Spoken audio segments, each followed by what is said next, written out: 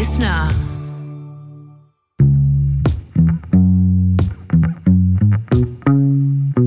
Social media writ large is a problem. The issue that distinguishes TikTok and other Chinese platforms from the Western platforms is the association with the Chinese government. Justin Bassey is a very long way of saying Bass, which is what we've always called him. He was my national security advisor when I was Prime Minister. He is brilliant and funny, very, very smart.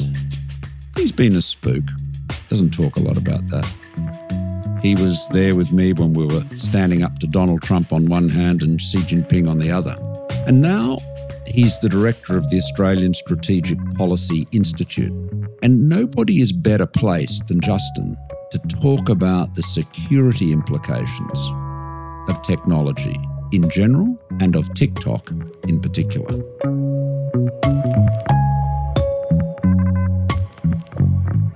So, Bass, it's great to see you and great to be with you again.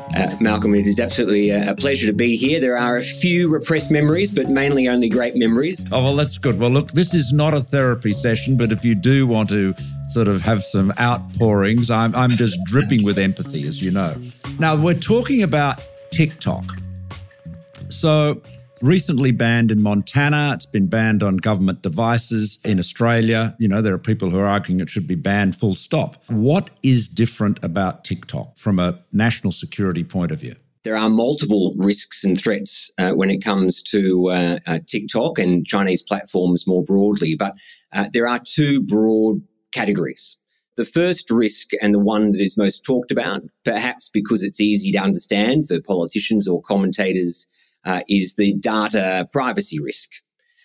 TikTok user data is accessible to engineers based in China, and the company has no plans to sever that access. So that exposes user data to potential misuse, particularly considering the close ties between ByteDance, TikTok's parent company, and the Chinese government. Well, Bass, just to cut in on that. So ByteDance, Chinese company, has to do the bidding of the Communist Party. I mean, there's no point being mealy-mouthed about this. The Communist Party has complete hegemony in China, and any Chinese company ultimately has to act on the directions of the party and fulfill the requirements of the intelligence services. So that's the law. So you've got to recognise that. Yes, absolutely. So that's the first risk. The second category of risk, and in my view, the broader risk to society, is content manipulation.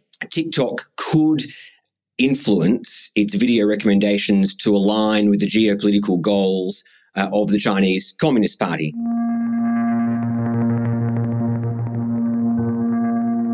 Have any moderation tools been used to remove content on TikTok associated with the Uyghur genocide? Yes or no? We do not remove that kind of content. TikTok is a place of freedom of expression. And Cheryl, just like I said, if you use our app, you can go on it and you will see a lot of users around the world. What about the massacre in Tiananmen Square? Yes or no? I'm sorry, I didn't hear the question. The massacre in Tiananmen Square. That kind of content is available on our platform. You can go and search it. I will remind you that making false or misleading statements to Congress is a federal crime. Can you say with 100% certainty that ByteDance or the CCP cannot use your company or its divisions to heed content to promote pro-CCP messages for an act of aggression against Taiwan? We do not promote or remove content at the request of the Chinese government. And this won't necessarily mean that it will be as obvious as a For You feed showing how wonderful Xi Jinping is. But what it really means is that the outward-facing content is manipulated, censored, or deprioritized.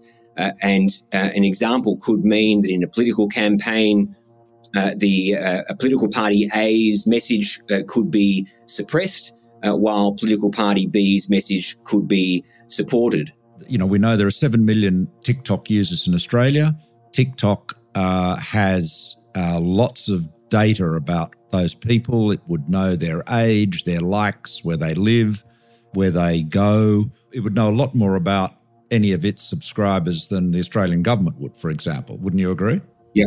Yeah. And so it would be in a position in an election to target videos and information pushing one point of view or giving rise to one anxiety or another to a very select group, where the sort of targeted marketing that, you know, political parties dream of, but it would be able to do that as a foreign actor. Now, that's enormous power, but also, isn't there this fact or issue? Whereas with Twitter and Facebook, you can see what is on the whole platform. Now, obviously, you can't, neither of us individually can because we don't have enough hours in the day, but, you know, using the right devices, you can. Whereas with TikTok, you can't actually see the entirety of it from outside. The only thing you can see is the feed that you get.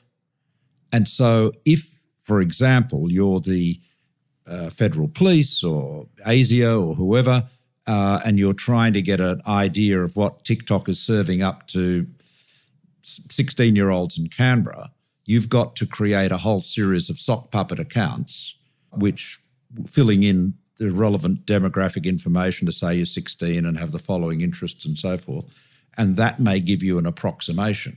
But ultimately, am I right in believing that the only people that know what, you know, Billy Smith, age 16, in Canberra is seeing on his TikTok screen is Billy himself and TikTok? Is that right?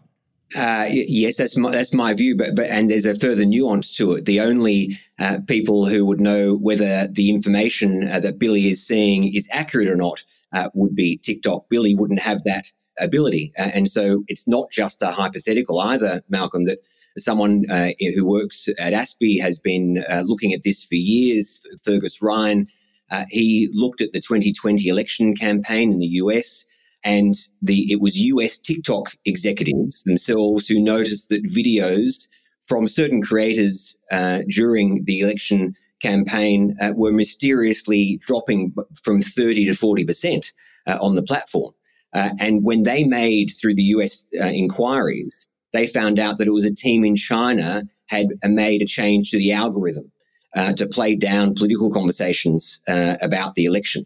And then last year, 2022, TikTok blocked an estimated 95% of content previously available to Russians, according to a great little not-for-profit in Europe called AI Forensics. And in addition to that mass restriction, the censorship of content, AI Forensics also uncovered a network of coordinated accounts that were using a loophole to post pro-war propaganda in Russia on the platform. So what that meant was that at the start of Putin's war on Ukraine, TikTok was effectively turned into a 24/7 propaganda channel for the Kremlin. So why shouldn't it be banned? And I mean, and the political argument for that, I say that as an old politician, is because there's 7 million people using it and liking it, and it would be hugely unpopular. But let's have a little reality check here. There is no way a Chinese Communist Party-controlled entity, a People's Republic of China-based company, could buy a television station in Australia, right? Inconceivable. Would never be allowed. Don't even think about it. Any more than an Australian company could buy a television station in China. Yes. Now, you know, TikTok is accessing more people, more eyeballs, and yes, more hours of attention, I would suggest, than any of our networks right now. So we've allowed a company, a media company, that is controlled by the Chinese Communist Party to have this enormous share of attention in Australia. Isn't that a powerful argument for it to be banned? Well, it is. It's a powerful argument for us to be aware of that and to be talking about it. Montana became the first state to ban TikTok yesterday, citing fears that the app's Chinese-owned parent company could be providing Americans' data to the Chinese government. I'm 18. We're all 18. Like, let me share my information with China if I want to. Like, I literally could care less. In Australia, there's 7 million users. I think in the US, there's 100 million users. It's easier if you're India and you prohibit or ban before the platform makes such a mark. Part of the problem we have here is that if we only look at one platform at a time, there is a real chance that we play whack-a-mole and we're probably going to lose that. So in my view, We should never take the prospect of a comprehensive ban off the table. But I think we do what was done around the 5G policy in 2017, 2018, and it needs to be more comprehensive. We need to look at standards and we need to have the same application for all social media companies and internet companies. Bass, let me run an idea past you. As you know, I've been involved in the media business one way or another for a very long time. And for most of my life, when we talked about media, we were concerned about foreign ownership. We didn't like foreign ownership. We've got over that some time ago. And we were concerned about monopoly. So when Murdoch was allowed by the Labor government of Hawke, Paul Keating as Treasurer, to buy the Herald and Weekly Times group in 1987, which gave him domination of the newspaper business, a lot of people thought that was a very bad idea, myself included. And so we've often thought the solution is diversity. Now, the reality is we have more media voices out there than ever before. So diversity and plurality is not really an issue. But the problem is that they're not actually balancing each other anymore. And, I like to refer to this as the senior common room school of media, which is it's a sort of I think a very elitist and out-of-date view, but the one that most of us have. And you know how you walk into the senior common room of a college or university, and you'll have a table there, and it'll have all of the newspapers and magazines laid out, and you'll have the New Statesman and the Spectator, you'll have the Guardian and the Telegraph, you'll have the New York Times and the Wall Street Journal. You'll have you'll have left and right, the Australian and the Guardian or the Herald. You'll have a different range of papers and stuff, and that's all fine. And I guess people who look at all of them can form a balanced view. But nowadays, people are living in their own media silos, much of which is determined by the algorithms that deliver them their TikTok stream or their Facebook stream or their Twitter stream or their YouTube stream. And where they do watch mainstream media, increasingly, and this is particularly a problem in the United States, they're watching highly opinionated media, and Fox News being, the biggest, both the biggest in terms of viewers and I think the worst in terms of bias, which is, very strongly opinionated and really more propaganda than news. And so if you say Fox News is out there on the right and MSNBC is out there on the left, it'd be nice to be able to say, well, they balance each other, but they don't, because the people who watch Fox don't watch MSNBC and vice versa. Do you think that we have got to, having grown up on a diet of diversity and competition and, free speech is critically important and, let everybody express their views and, out of this torrent of different views, the truth will prevail. Do you think we're getting back to the world where we've got to say, hang on, we're in a mess when it comes to misinformation and disinformation, and we need to apply some objective requirements on major players in the media business and media platforms? Now, they could be fit and proper person requirements. I mean, but when I was young, I was a young lawyer. I represented Packer for years. To get a broadcasting license, whether it was a TV license or a radio license, you had to demonstrate every 3 years that you were a fit and proper person. And, often Kerry's fitness was challenged, particularly when he was, in all the strife with Costigan. And so I battled for him on all of that. But that doesn't seem to be an issue anymore. I'm not quite sure when that was removed. And of course, nobody has apparently dreamt of applying any of that to Twitter or Facebook or let alone TikTok. We've got into this situation where so many of these big platforms, whether they're mainstream media or social media, have got such enormous access, direct access to our citizens, and yet they don't seem to have any obligation to be fit and proper people, to be objective, to tell the truth, to be balanced, to not engage in propaganda. I mean, it's as though the government governments, and including the one I led, have basically just stepped back and said, let it rip. What do you think? I mean, does something need to be done? Short answer is yes. As you know, I rarely have short answers, but short answer is yes. The problem is that we treat the online world differently. We always have, and now is time that we've got to recognise that a phrase that I remember you using back in your time as PM, it has carried on in terms of the laws that apply offline have got to apply online. We've got to actually now act on that. And I think the thesis that you're setting out is accurate. If you have a look at the last 20 years, every time governments and open societies have made decisions and assessments on what we should do with the online world, we've unfortunately so often got it wrong. We've got the big ones wrong. So if you go back to 2000, Malcolm, when the first sort of questions were being asked about China and the internet, it was Bill Clinton saying, well, don't have to worry because controlling the internet will be like nailing Jello to the wall. And of course, Moscow and Beijing proved him and everyone else wrong. They controlled the internet and used it against us.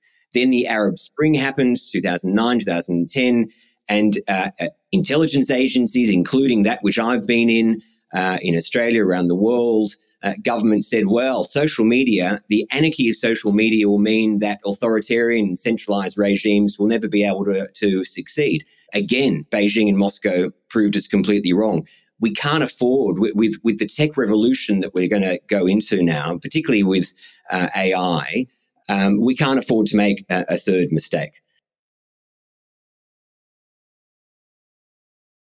This issue is so central to the maintenance of our democracy. I mean, politics and democracy operates in a media ecosystem. You know, that's the sea, the ocean in which, you know, all the political fish swim. And it is a very different media ecosystem than what it was 20 years ago, 10 years ago, let alone 30 years ago.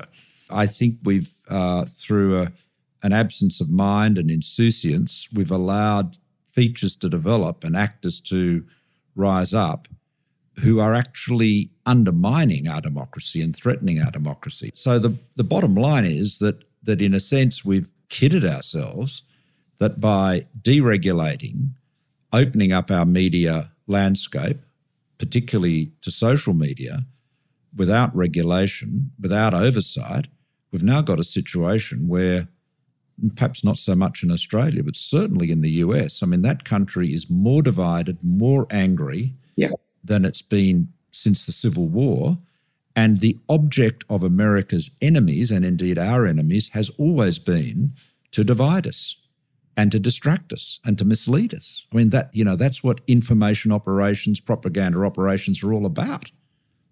Yeah, I couldn't agree more. A very small story that really, I think, typifies what you just said. We are coming up to the US presidential election, of course, next year. One of the candidates on the Democrat side is Robert Kennedy Jr., the son of RFK. He is a conspiracy theorist. RFK Jr. is one of the biggest voices pushing anti-vaccine rhetoric, regularly distributing misinformation and disinformation about vaccines. I've come here today to announce my candidacy for the Democratic nomination for President of the United States. And he's using social media and platforms, including, as you say, Fox, but using social media to amplify his message. So we have a massive social media problem here that we need to address. He's basing his campaign off anti-vaccine conspiracies. He's previously espoused views that 5G harms human DNA. He actively says that the CIA killed his uncle, JFK. The First Amendment protects conspiracy theories. The First Amendment protects things that are untrue. And the remedy for bad speech is more speech. How do we deal with the algorithms that drive the social media platforms? You know, it isn't an accident that you are served particular videos on YouTube or posts on Facebook or on Twitter. There is an algorithm there that is working out what to send you, and its job is to keep you on that platform. So it is ultimately about getting your attention. Now, the problem is the way to get your attention is to keep firing you up.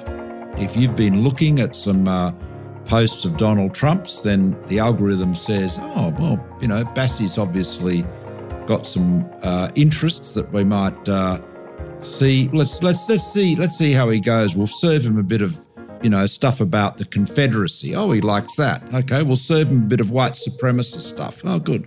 Then we'll move on to some really racist stuff. You know, what I've described as a very abbreviated and extreme example.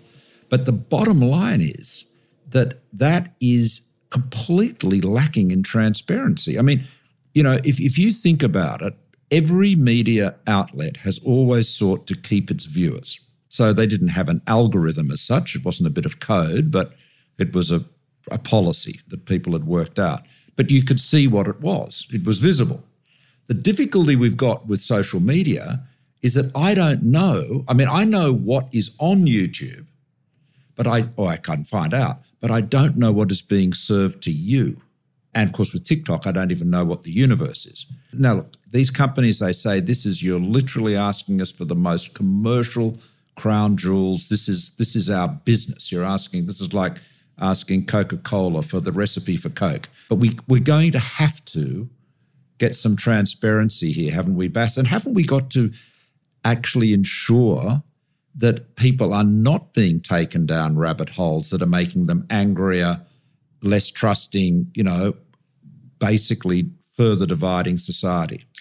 Yeah, no, I completely agree. And it's not to say that it isn't terribly difficult. It is difficult, but I think we've got to stop saying it's impossible, because our adversaries and our rivals, authoritarian regimes, they are proving that controlling these technologies isn't impossible. We do have rules in other areas. We've been able to work out, food safety standards. At our customs border, we know what is coming in, or we're supposed to know what is coming in. So it shouldn't be different online. And I think for too long, some of the big tech companies, some of the entrepreneurs have been able to get away with saying, government, stay out of the way. If you get involved, you're going to stifle innovation. So government involvement is absolutely vital, just as it is in other areas like food standards, like therapeutic goods. All these areas have a set of standards that we can have a level of trust in. And it goes to your point before that we do really risk, whether it be the level of disinformation online, that not only do we face that disinformation, but it will also create a level of distrust in all information. And so even credible information that governments and other sectors of society are trying to get out there won't be believed. So we have both those elements that we really do face, unless governments and industry work together and say, the answer here is not inertia. We're going to work together to solve the problem. Absolutely agree with you. And you know, the point about trust is fundamental. I mean, Steve Bannon, who, you know, is the sort of evil genius behind Trump, or one of the evil geniuses behind Trump, has a great evil saying, which is flood the zone with shit. And what that means is pump out so much misleading, crazy stuff that people are confused, they don't trust anything. And once they don't trust anything, they can be sold on anything as well. Yeah. Now, of course, a cynic would say politicians do a pretty good job at undermining trust in institutions themselves, so they hardly need a lot of help. But if you get to the point where you don't trust the doctors when they tell you should have a vaccine, you don't trust the politicians, you don't trust the courts, you don't trust the police, well, that then is a society that's starting to fall to bits.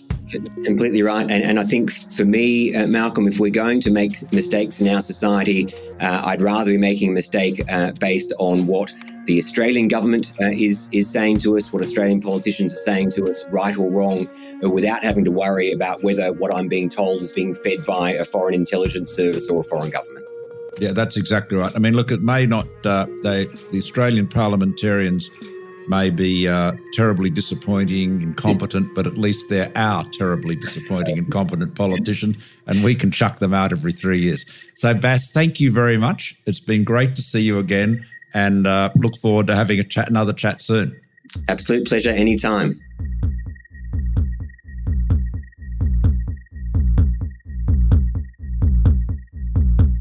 The podcast podcast was written and produced by myself and Lisa Main. Music was composed by Helena Chaika.